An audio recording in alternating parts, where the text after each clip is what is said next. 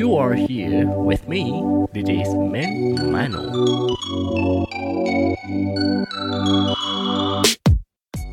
สวัสดีครับทุกคนขอต้อนรับทุกคนเข้าสู่ Men Mano Podcast ครับ Podcast นี้จะทำให้ผู้ชายทุกคนดูดีขึ้นครับสวัสดีครับทุกคนขอต้อนรับอย่างเป็นทางการนะครับเข้าสู่ Podcast แรกนะครับในชีวิตผมนะครับนี่คือ Men Mano Podcast ครับก่อนอื่นเลยนะครับต้องบอกว่าการที่ผมได้กลับมาทำอะไรแบบนี้นะครับมันทำให้ผมนึกถึงสมัยก่อนเหมือนกันจริงๆหลายๆคนอาจจะไม่เคยรู้นะครับว่าผมเคยเป็นนักจัดรายการวิทยุมาก่อนสมัยที่ผมอยู่หาดใหญ่นะครับการกลับมาทำอะไรแบบนี้นะครับก็ทำให้ผมนึกถึงมวลบรรยากาศเก่าๆเหมือนกันโอเควันนี้นะครับอย่างที่ผมเคยตั้งท็อปปิกไปนะครับในFacebook ส่วนตัวของผมนะครับว่าผมอยากจะมาแชร์ประสบการณ์จังเลยเรื่องของการโดนบูลลี่นะครับว่าผมเอาตัวรอดนะครับจากการโดนบูลลี่ยังไงหลังจากที่ผมตั้งสเตตัสนะครับผมก็ได้ข้อความนะครับมีข้อความนะครับอินบ็อกซ์เข้ามานะครับมาถามว่าเฮ้ยอย่างแบงค์นี่เคยโดนด้วยเหรอหรืออะไรเงี้ยหลายคนไม่เคยเชื่อนะครับว่าผมเนี่ยเคยโดนด้วยเอาอย่างนี้ดีกว่าเพื่อให้เราสามารถเชื่อมโยงกันได้ง่ายขึ้นนะครับผมจะมาเล่าให้ฟังเป็นแบบคร่าวๆแล้วกันเล่าให้ฟังพอสังเขปแล้วกันว่าผมโดนอะไรมาบ้างนะครับจริงๆแล้วนะครับทุกคนผมต้องบอกเลยว่าผมเองเนี่ยเป็นคนหนึ่งที่เติบโตมากับการโดนบูลลี่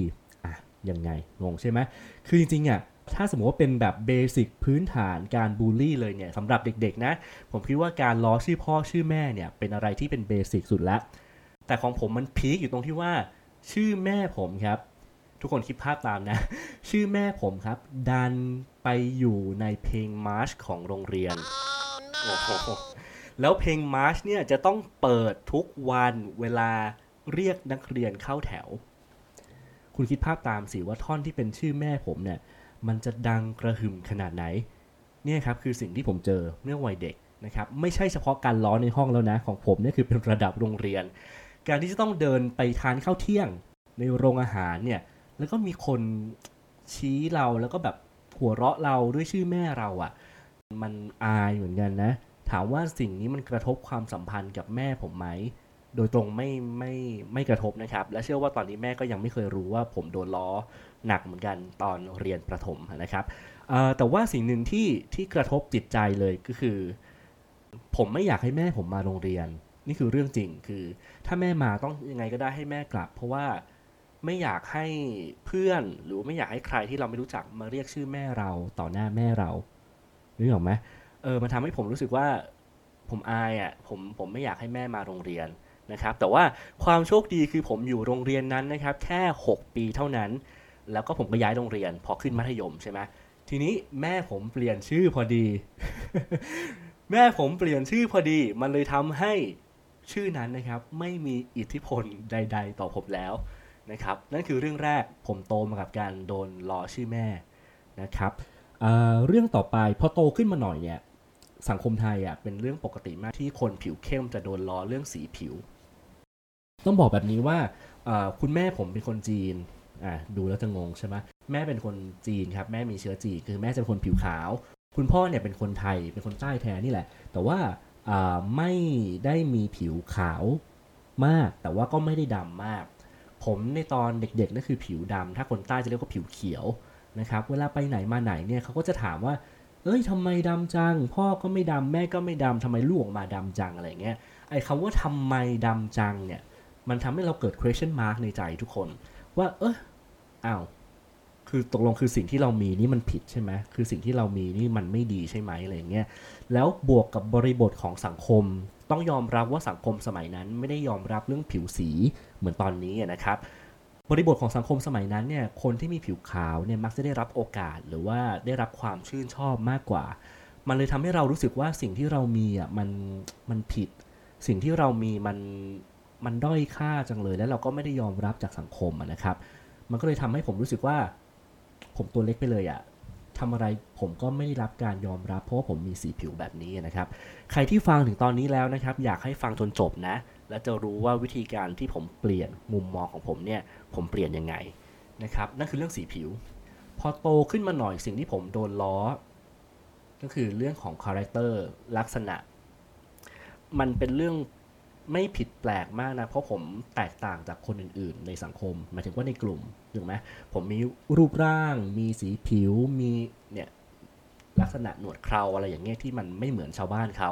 ก็เลยทำให้เราเป็นจุดสนใจจะเรียกว่าจุดสนใจดีไหมแต่ว่ามันก็คือทำให้เราโดนล้อนั่นแหละก็สิ่งที่เราโดนล้อบ่อยมากคือเรื่องของบังขายโรตีหรือขายผ้าหรือขายนาฬิกาหรือขายถั่วเป็น เป็นสิ่งที่ผมโดนล้อมาทั้งชีวิตทุกคนครับมันทำให้ผมไม่ชอบผมพูดตรงนี้เลยนะมันทำให้ผมไม่ชอบเลยเวลามีใครเรียกผมว่าบังจริงๆคำว่าบังเนี่ยมันหมายความว่าพี่ชายนะบังเนี่ยคือพี่ชายจริงๆเป็นคำนี้เป็นคำที่ไม่ได้หยาบใดๆเลยเป็นคำที่เพราะแต่ว่าหลังจากที่คนเรียกผมว่าบังอ่ะมันจะมีคำสร้อยคือขายโรตีขายถั่วขายนาฬิกาต่อทุกครั้ง ต้องบอกแบบนี้ครับว่าผมไม่ได้พูดว่าอาชีพขายถั่วขายนาฬิกาขายโรตีเป็นอาชีพที่ผิดนะแต่ว่าสิ่งที่ทำให้ผมไม่ชอบคืออากัปกิริยาของคนที่พูดกับผมด้วยด้วยอากัปกิริยาที่ดูเยาะเย้ยดูผมเป็นตัวตลกมันเลยทำให้ผมไม่ชอบเวลามีคนเรียกผมว่าบังผมจะเล่าให้ฟังเรื่องหนึ่งคือเป็นเรื่องที่เกิดขึ้นจริงนะผมไปงานอีเวนต์งานหนึ่งแล้วทุกคนก็คืออยู่กันเต็มแล้วล่ะนึกภาพตามนะผมเดินเข้าไปแล้วก็ทุกคนก็ยืนเรียงกันแล้วก็มีคนตรงกลางเนี่ยเรียกผมอ้าวบังวันนี้ไม่ขายโรตีเหรอแล้วทุกคนก็จะหันมามองทุกคนก็หันมามองผมผมก็คิดในใจว่าจริงๆแล้วต้องการอะไรจากกูวะ ต้องการคำตอบอะไรจากเราเหรออะไรอย่างเงี้ยในใจตอนนั้นก็รู้สึกว่าแบบอีกแล้วเหรอวะอะไรอย่างเงี้ยแต่ว่าก็ได้แต่ตอบกลับไปว่าขายจะเอาธรรมดาหรือจะเอาใส่ไข่เพื่อแบบเพื่อเราต้องรักษามวลรวมให้บรรยากาศมันดำเนินได้ต่ออะคือจริงๆคนพูดเขาคงไม่คิดอะไรนะว่าเราเซนซิทีฟกับเรื่องแบบนี้ต้องบอกแบบนี้ครับว่าไม่มีใครอยากเป็นตัวตลกในวงสนทนาหรอกนึกออกไหมมันมีบทสนทนามากมายที่จะทำให้บรรยากาศมันไปต่อได้โดยที่ไม่ต้องมานั่งล้อกันเนี่ยเป็นสิ่งที่ผมโดนมาตลอดแล้วคุณคิดดูสิว่าผมโดนมาทั้งชีวิตผมจะรู้สึกกับมันยังไงนะครับแล้วผมก็มีวิธีคิดนะแล้วถ้าสมมติว่าใครที่ติดตามผมเนี่ยอยู่บ่อยๆในช่วง 2-3 ปีให้หลังเนี่ยผมจะแทนตัวเองว่าบังแล้วนั่นแสดงว่าผมยอมรับมันได้แล้วผมมีวิธีคิดที่จะมาแชร์วันนี้ว่าวิธีที่เปลี่ยนที่ทำให้ผมจากไม่เคยชอบคำนี้เลยเปลี่ยนเป็นภูมิใจในคำนี้มันเป็นยังไงฟังให้จบนะครับต่อมาเนี่ยมีอีกเรื่องนึงเรื่องเยอะไหม เรื่องเยอะมากอีกเรื่องนี้เป็นเรื่องที่เกิดขึ้นแล้วสร้างรอยแผลในใจให้ผมมากที่สุดเป็นเรื่องที่ทำให้คนรอบข้างเป็นห่วงผมมากที่สุดนะครับนั่นคือเรื่องตอนที่ผมประกวดใครหลายๆคนที่เพิ่งเข้ามาฟังหรือว่าเพิ่งเห็นผมครั้งแรกอาจจะไม่รู้ว่าผมเป็นมิสเตอร์อินเตอร์เนชั่นแนลไทยแลนด์นะครับปี 2017ผมประกวดครับเวทีนี้เป็นเวทีแรกที่ผมประกวดแล้วได้ตำแหน่งคือผมประกวดมาเยอะแหละแต่เวทีนี้เป็นเวทีแรกที่ผมได้ที่1นะครับหลังจากการประกวดวันนั้นผมได้รับการตอบรับรุนแรงมาก ต้องพูดอย่างนี้คือมันก็จะมีส่วนที่ชื่นชมยินดีนะครับแล้วก็มีส่วนที่บูลลี่ผมมันมีคำพูดคอมเมนต์ที่เขียนที่พิมพ์บางคอมเมนต์ที่มันอยู่ในใจผมตลอดเวลาเช่นบางคนนี้มันไม่ควรเข้ามาตั้งแต่รอบ20คนด้วยซ้ำนะครับหรือว่าโอ้โหหมายเลขเนี้ยบางขายโรตีแถวบ้านน่ะยังหลอกกว่าอีกหรือมีอันนึงที่ทำให้ผมรู้สึกว่าผมเจ็บมากเป็นคำที่รุนแรงสำหรับผมนะสำหรับตัวผมเองเป็นคำที่กระทบต่อจิตใจของผมมากที่สุดนะครับคือเขาพิมพ์ว่าจะคอยดูซิว่าไอคนเนี้ยมันจะไปต่อในวงการได้มากน้อยแค่ไหนเราอ่านแล้วรู้สึกว่าเฮ้ยทำไมทำไมตัดสินเราง่ายจังเลยล่ะทำไมคนใจร้ายจังทำไมเราไปทำอะไรให้เขาไม่ชอบขนาดนั้นเลยเหรอเขาถึงว่าเราขนาดนี้อะไรเงี้ยมันหนักมากจนพี่ๆที่กองประกวดบอกว่าแบงค์อยากเข้าไปดูคือเขาห้ามเลยนะว่าแบงค์อยากเข้าไปดูนะว่าในบอร์ดนางงามต่างๆนะว่าเราว่ายังไงเขาก็เป็นห่วงว่าสภาพจิตใจเราจะโอเคไหมอะไรเงี้ยครับก็ถามว่าณตอนนั้นนะครับสิ่งที่เป็นห่วงมากที่สุดคือเป็นห่วงความรู้สึกแม่มากกว่าเพราะว่าแม่เป็นคนหนึ่งที่เล่นโซเชียลนะครับแล้วก็พยายามบอกแม่ว่าแม่อย่าเข้าไปเม้นนะอย่าเข้าไปตอบโต้อะไรนะอะไรเงี้ย ด้วยความที่เป็นแม่คุณคิดดูสิว่าถ้ามีคนมาว่าลูกคุณขนาดเนี้ยคุณจะรู้สึกยังไงแล้วผมก็เป็นห่วงความรู้สึกแม่มากว่าแม่อยากเข้าไปอ่านนะแม่อยากเข้าไปตอบโต้นะเนี่ยผมเลยอยากจะบอกว่าเวลาคนโดนบูลลี่ผมโคตรเข้าใจความรู้สึกเลยว่าความรู้สึกของคนอื่นเวลาเขาโดนเป็นยังไงเพราะตัวเราเองเราโดนมาทั้งชีวิตไงในทุกวันนี้เราก็ยังโดนอยู่เลยนะแต่เราแค่รู้สึกว่าเราเปลี่ยนสังคมไม่ได้แต่สิ่งที่เราเปลี่ยนได้คือตัวเราเองเพราะฉะนั้นนะครับวันนี้ผมมีวิธีที่ผมอยากจะแชร์คือเป็นวิธีที่ผมเอาตัวรอดแหละจากการโดนหยอกโดนล้อโดนกลั่นแกล้งอะไรต่างๆว่าผมเอาตัวรอดมันยังไงนะครับก่อนอื่นเลยนะครับทุกคนเราต้องมาทำความเข้าใจก่อนว่าสิ่งที่เรากำลังโดนบูลลี่อยู่เนี่ยมันไม่ได้เกิดขึ้นกับเราแค่คนเดียวอันนี้สำคัญนะปัจจุบันเนี่ยครับประเทศไทยเนี่ยติดอันดับท็อป 5 เลยนะไม่ใช่เฉพาะนางงามนะแต่เราติดอันดับของการโดนบูลลี่มากที่สุดด้วยเพราะฉะนั้นในขณะที่ผมกำลังพูดอยู่เนี่ยหรือขณะที่คุณกำลังฟังสิ่งที่ผมพูดอยู่เนี่ยมีเด็กข้างนอกเด็กไทยข้างนอกหลายล้านคนครับที่กำลังโดนบูลลี่กำลังโดนด่าพ่อด่าชื่อพ่อด่าชื่อแม่กำลังโดนเหยียดเชื้อชาติกำลังโดนด่าว่าไม่สวยไม่หล่อขี้เหร่อ้วนทุกอย่างอะไรก็แล้วแต่ตอนนี้ครับมีเด็กมากมายที่กำลังโดนอยู่สิ่งที่ผมจะบอกคือถ้าเรารู้ว่าปัญหาเนี่ยมันไม่ได้เกิดขึ้นกับเราคนเดียวเราจะได้ไม่ต้องมานั่งน้อยใจโชคชะตาว่าทำไมวะเรื่องแบบนี้มันต้องเกิดขึ้นกับฉันด้วยวะอะไรอย่างเงี้ยนึกออกใช่ไหมมันไม่ได้เกิดขึ้นกับเราแค่คนเดียวมันเกิดขึ้นกับทุกคนและไม่มีใครบนโลกนี้นะครับที่เกิดมาแล้วไม่เคยโดนบูลลี่นะครับถ้าเราคิดอย่างนี้แล้วปุ๊บเราจะมีแรงใจในการต่อสู้เราจะมีกำลังใจในวันที่เรารู้สึกว่าวันนี้เราท้อจังเลยเราโดนด่ามาทั้งชีวิตคิดแบบเนี้ยมันช่วยเราได้ข้อต่อไปเนี่ยผมเรียกทฤษฎีนี้ว่า shift focus นะครับคือว่าเราให้คำนิยามกับคำนั้นว่ายังไงเช่นยกตัวอย่างเรื่องของผมเลยที่ผมบอกว่าผมไม่ชอบเวลามีใครเรียกผมว่าบังทีนี้ผมต้องบอกแบบนี้ครับทุกคนเรานะครับมักตัดสินคนอื่นจากประสบการณ์ของตัวเองเช่นสมมุติว่าคนที่รู้สึกว่าไม่ชอบคนที่มีรอยสักเขาอาจจะมีประสบการณ์ไม่ดีมากับคนที่มีรอยสักเขาเลยรู้สึกว่าคนที่มีรอยสักน่ากลัวซึ่งความจริงไม่ใช่ทุกคนถูกไหมเนี่ยคือคนเราจะตัดสินคนจากประสบการณ์ส่วนตัวเพราะฉะนั้นมีเรื่องอยู่เรื่องนึงที่ผมอยากเล่าให้ฟังคือว่าในขณะที่ผมโดนล้อว่าบังขายโรตีอยู่เรื่อยๆเนี่ยผมได้ไปถ่ายโฆษณาชิ้นหนึ่งเป็นโฆษณาน้ำอัดลมนะครับของประเทศปากีสถานวันนั้นนะครับเป็นวันที่ผมได้ร่วมงานกับดาราของปากีสถานนะครับซึ่งเนี่ยบังของแท้เลย ผมมาบังปลอมเขาบังจริงในระหว่างที่ทำงานด้วยกันเนี่ยผมก็นึกภาพขึ้นมาเลยว่าว่ะเนี่ยก็บังเหมือนกันเวลาคนล้อเราว่าบังเราน่าจะภูมิใจนะเพราะบังที่เราเห็นตรงหน้าเนี่ยแม่งโคตรหล่อเลยนึกออกไหมเนี่ยไม่ใช่บังขายโรตีเนี่ยเป็นบังที่เป็นแบบโหเป็นดาราคือถ้าบ้านเราก็คือณเดชน์เนี่ยโหหล่อมากผมเลยรู้สึกว่าว่ะเพราะฉะนั้นเวลาทุกครั้งที่คนล้อผมว่าบังผมจะดีใจแล้วผมก็จะภูมิใจว่าว่าผมมันล้อแบบนี้เป็นวิธีคิดจริงๆที่ทำให้ผมผ่านพ้นมาได้ทีนี้ผมอยากจะเสริมนิดนึงครับอย่างที่ผมบอกว่าคนเรามักตัดสินคนจากประสบการณ์ส่วนตัวที่เคยเจอมาถูกไหมคนที่ว่าผมว่าบังขายโรตีบังขายผ้าบังขายถั่วบังขายนาฬิกาหรืออะไรก็แล้วแต่เนี่ยเขาอาจจะเจอคนที่มีลักษณะเชื้อชาติแบบแขกแบบเนี้ยเหมือนผมเนี่ยแค่ 3-4 อาชีพนี้เท่านั้นไงเขาอาจจะไม่เคยเจอบังที่เป็นนักแสดงเหมือนที่ผมเคยเจอเพราะฉะนั้นเรื่องประสบการณ์เนี่ยเราไม่สามารถไปบอกเขาได้ไม่สามารถไปว่าอะไรเขาได้นึกออกไหมแต่ว่าเรารู้นี่ว่าสิ่งที่เราเจอมาคืออะไรแล้วประสบการณ์แบบไหนที่เราจะจำทุกวันนี้ผมเลยจำคำว่าบางของผมเนี่ยบางของผมคือเนี่ยหล่อแบบเนี้ย มันหล่อแบบเนี้ยผมเลยแฮปปี้มากแล้วหลังจากนั้นผมก็แทนตัวเองว่าบางตลกมากเนี่ยเป็นสิ่งที่ผมคิดแล้วทำให้ผมภาคภูมิใจกับคำล้อคำนี้มาได้ทีนี้มีอีกเรื่องหนึ่งที่อยากจะพูดถึงนะครับขออนุญาตถึงหน่อยละกันจากข่าวที่เราได้เห็นเมื่อแบบสัปดาห์ก่อนใช่ไหมครับที่มีน้องคนหนึ่งโดนล้อเรื่องโดนล้อคำว่าตุ๊ดนะครับเรื่องนี้เป็นเรื่องที่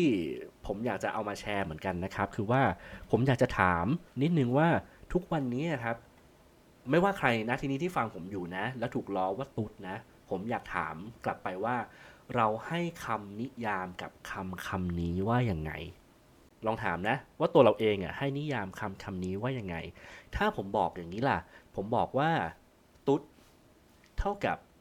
พี่ปอยตรีชดาตุ๊ดเท่ากับพี่ลูกกอล์ฟคณาทิพย์โหสองคนนี้นะครับเป็นสองคนที่ขับเคลื่อนสังคมไทยเลยนะ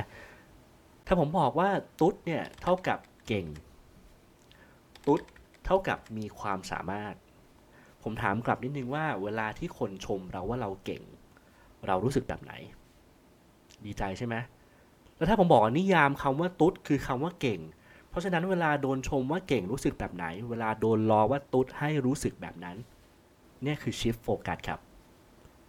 เราไม่สามารถเปลี่ยนประสบการณ์ของคนอื่นได้ทุกคนครับถ้าเรารู้ว่าคำนี้มันมีอิทธิพลต่อชีวิตเราลองถามตัวเองครับว่าเราให้คำนิยามคำนี้ว่ายังไงแล้วถ้าเรายังรู้สึกว่าเราบาดเจ็บกับคำนี้อยู่ลองเปลี่ยนคำนิยามดูครับช่วยได้จริงๆข้อที่2ผ่านไปแล้วนะโอ้โหผมจะบอกว่าการพูดเรื่องนี้เป็นการพูดที่ผมใช้ energy เยอะมากนะครับข้อที่3เป็นข้อที่อยากให้ทุกคนฟังอย่างตั้งใจและฟังดีๆข้อที่3คือให้ยอมรับและเห็นคุณค่าในตัวเองครับทุกคนครับกว่าผมจะพูดประโยคนี้ได้ผมมีเลข3นำหน้าแล้วที่ผ่านมาผมโดนบูลลี่มาตลอดทำให้ผมรู้สึกว่าผมไม่เห็นค่าในตัวเองผมไม่ชอบในสิ่งที่ผมมีเลยเนี่ยผมไม่ชอบหน้าตาแบบนี้ผมไม่ชอบสีผิวแบบนี้ผมไม่ชอบหนวดเคราแบบนี้ผมไม่ชอบคนนี้